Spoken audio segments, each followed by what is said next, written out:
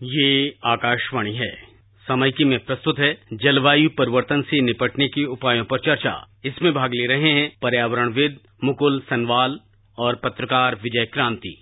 नई दिल्ली में संयुक्त राष्ट्र की मरुथलीकरण को रोकने के बारे में जो कन्वेंशन चल रही है, उसमें दुनिया भर के तकरीबन 197 देश आए हैं और 5000 से ज्यादा प्रतिनिधि हैं।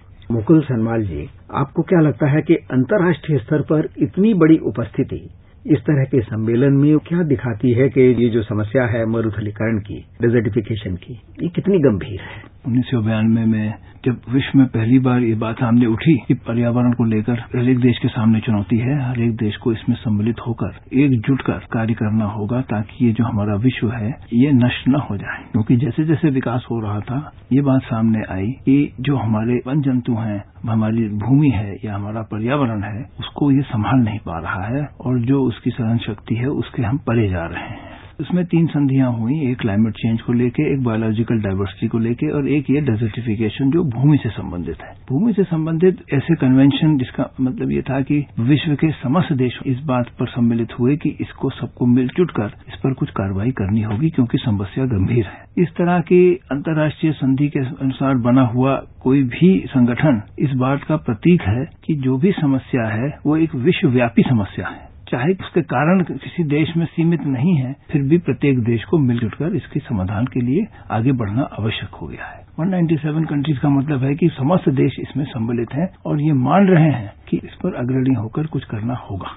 ये जो डेजर्टिफिकेशन है, मरुथलीकरण है, जमीन का रेगिस्तान हो जाना, ये आखिर क्यों हो रहा है? ऐसा क्या हो रहा है कि जो रेगिस्तान है वो फैल रहे हैं, जबकि उनको देखने में लगता है कि जितनी हमें समझ आ रही है उसको घटना चाहिए था। 1992 में इस बिंदु पर विचार की जा रही थी तो अफ्रीका के देशों ने ये बात उठाई कि अफ्रीका की समस्या न तो बायोडाइवर्सिटी से लिंक्ड है और न ही क्लाइमेट चेंज से, क्योंकि उनका विकास उस स्तर पर पहुंचा ही नहीं है और वो लोग भूमि से अभी भी जुड़े हुए हैं। ये भी तब तक बात साबित हो गई थी सैटेलाइट को देखकर कि जो अफ्रीका के देश कह रहे थे कि रेगिस्तान बढ़ता चला जा रहा है। तो इस बात पर फिर गंभीरता से विचार करके ये बात आई कि हमको इसको रेगिस्तान नहीं मानना चाहिए, इसको लैंड डिग्रेडेशन मानना चाहिए कि भूमि उपजाऊ नहीं है और उसको उपजाऊ करने के लिए कुछ कदम उठाने होंगे। क्योंकि आज भी भारत की आबादी से 3 गुने लोग विश्व में, अधिकतर अफ्रीका में, भूमि पर निर्भर हैं और अगर भूमि का प्रकार बदल जाता है, वो उपजाऊ नहीं रहती है, तो सीधे जनजीवन पर उनके आग चोट पड़ती है। इसीलिए जो यहाँ बैठक हो रही है उसका मुख्य उद्देश्य ह्यूमन सिक्योरिटी या ह्यूमन बीइंग को सुरक्षित रखने का उपाय के लिए रखना है।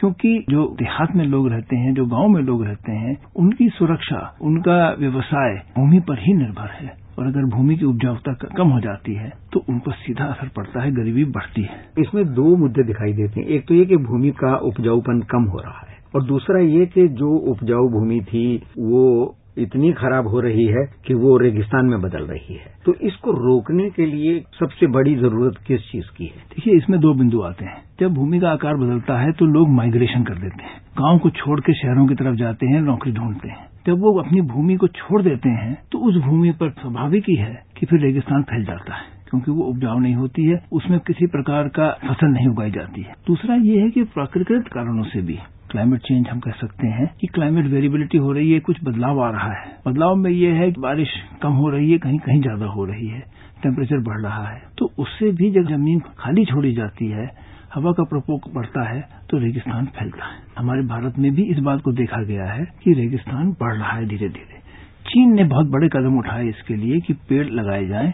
मीलों की संख्या में उनने 3 या 4 बैरियर्स क्रिएट करके इन्हें लगाया, उससे कुछ रोकथाम हुई है। उसमें जो समस्या आती है वो आती है कि इन क्षेत्रों में जो लोग रहते हैं, जब वो फसल नहीं उगा सकते हैं तो वो जानवरों को पालते हैं, खास तौर से भेड़ बकरी। भेड़ बकरी जो है वो कांटेदार पौधों को भी खा सकती है। वो तो एक फायदा है क्योंकि वो जीवित रहती है। नुकसान ये है कि इन छोटे पेड़ों को भी वो खा लेती है। ये बड़ी समस्या ये आ रही है कि गरीबी की वजह से लोग छोड़ के जाते हैं। गरीबी की वजह से जब भूमि का आकार बदलता है तो वो अपना व्यवसाय बदलते हैं। जब कोई प्रयत्न किया जाता है कि उसको सुधार किया जाए तो वो उससे टकराव होता है। तो आपका कहना है कि हम एक दुष्चक्र में फंस चुके हैं, जिससे बाहर आने के लिए हमें कुछ खास कदम उठाने होंगे। खास कदम उठाने होंगे कि उनको कुछ आजीविका के अन्य स्रोत दिए जाएं, ताकि जो कदम उठाए जा रहे हैं उनको पनपने दिया जाए और फिर वो भेड़ बकरी का पालन कर सकते हैं। और भेड़ बकरी का पालन भी वो गरीबी की वजह से करते हैं। तो इस पर गंभीरता से विचार करना पड़ेगा कि व्यवसाय की बदलाव किया जाए, ताकि उपजाऊपन तो वापस अगर नहीं भी आता है, पर कम से कम रेगिस्तान का फैलाव तो रोकना आवश्यक हो गया। भारत सरकार ने और हमारे जो मंत्री हैं प्रकाश जावड़ेकर जी, उन्होंने एक फ्लैगशिप प्रोग्राम शुरू किया है। ये जो कॉन्फ्रेंस चल रही, जो कन्वेंशन है, इससे बात मिलती जुलती है। उन्होंने हरियाणा, मध्य प्रदेश, महाराष्ट्र, नागालैंड और कर्नाटक, इन 5 राज्यों में इसी काम को आगे बढ़ाने की जो पहल की है। और उनका कहना है कि अगले 3 से लेकर 5 साल में जो डिजर्टिफिकेशन वहां हुआ है उसको हम रोक सकते हैं, और उसके बाद इसका जो अनुभव है वो आगे दूसरे राज्यों में लागू किया जाएगा। आप गौर करिए कि उन्होंने जो क्षेत्र चुना उसमें राजस्थान सम्मिलित नहीं है, जहां रेगिस्तान माना जाता है। इन्हें वो क्षेत्र चुना है जहां लैंड डिग्रेडेशन फैल रहा है, क्योंकि जो चीज बिगड़ गई है, सदियों से बिगड़ी हुई है, उसको दुरुस्त करना ज्यादा मुश्किल है, और जो बिगड़ रही है उसको संतुलन में लाना काफी आसान है। दूसरी बात देखेंगे कि इनमें पहले बंदियों से पानी रोका जाता था। दिल्ली के बारे में भी कहा गया है कि जब पहले दिल्ली बसाई गई तो उनने भी एक बंदी बनाई। आप खजुराहो जाते हैं, वहां देखते हैं कि जितने मंदिर हैं उनमें सब बंदियों के पास हैं जहां पानी रोका जाता था। यही चीज मध्य प्रदेश में भी दिखाई देती है। पहले जो था, ये बंदियों से बरसात का पानी रोका जाता था, वो पर्याप्त होता था। जब से बिजली फैलाई गई, आधुनिक भारत में नई तकनीक को लेके पंप सेट आ गए। आपने ये जो सवाल उठाया कि हमने पंप सेट का जो इस्तेमाल शुरू किया है, उसमें कहीं लगता है कि हमसे कोई बहुत बड़ी गलती हुई है। उदाहरण पंजाब का है, जो गेहूं की पैदावार के लिए बहुत मशहूर था, लेकिन वहां बासमती चावल का लालच आया क्योंकि वो बहुत महंगा बिकता है। अब जो हालत ये हो गई है, बोरवेल लगाकर जो पानी खींचा जाता है, इतने साल वो करने के बाद अब वहां की जमीन ऊसर होने लगी है। तो इस तरह के जो कदम हैं, सरकारें पॉलिसी बनाकर भी जिसको रोक सकती हैं, और टेक्नोलॉजी की भी जरूरत है। इसमें ये नहीं कहा जा सकता कि किसी एक समय में किसी शासन ने गलत कदम उठाया, क्योंकि विकास के दौर में हम विकास करते हैं, उसका कुछ कुप्रभाव भी सामने आता है।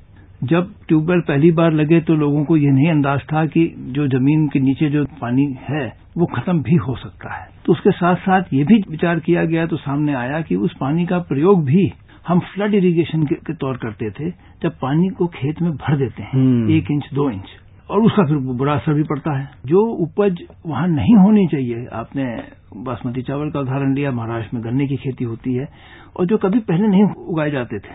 इसमें क्या है कि अन्य देशों ने इस पर ज्यादा प्रयास किया, क्योंकि उनके पास शुरू से ही पानी की तंगी थी। इजराइल ने ड्रिप इरिगेशन को पहल दिया। ये देखा गया कि ड्रिप इरिगेशन से पानी भी बहुत कम लगता है, उपज भी ज्यादा होती है। हमारे यहाँ नहर से पानी आता है तो उसकी परिभाषा ये है कि 1 इंच पानी आया या 2 इंच पानी की आपने सिंचाई की।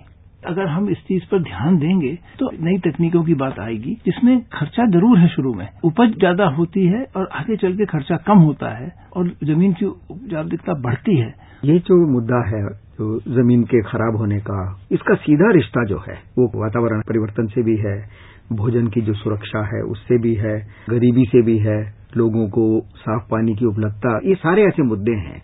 आपको लगता है कि इस तरह की जो कॉन्फ्रेंस हो रही है राष्ट्रीय स्तर पर और अंतर्राष्ट्रीय स्तर पर, कहीं एक नई जागरूकता पैदा कर सकती है? ऐसा है कि विकास के दौर में हर देश में आ रहा है कि लोग शहरों की तरफ जा रहे हैं, फिर कुछ विश्वव्यापी परिवर्तन भी हो रहे हैं, क्लाइमेट चेंज है, बायोडायवर्सिटी है, सम्मिलित रूप से लोग विचार करते हैं, तो विचारों के आदान प्रदान में ये बात सामने आती है कि किसी देश ने अगर कोई नई तकनीक निकाली है तो ज्यादा महंगी भी नहीं है। विचित्र समस्या इसकी ये भी है कि इसका जो हल निकलेगा वो गरीब देशों से ही निकलेगा। इस तरह की जो कॉन्फ्रेंस होती है उसमें एक तरह के देश हैं, खासतौर से वो देश जो विकासशील हैं या गरीब देश हैं, उन्हें अपने पुराने अनुभव का भी इस्तेमाल करने की जरूरत होगी।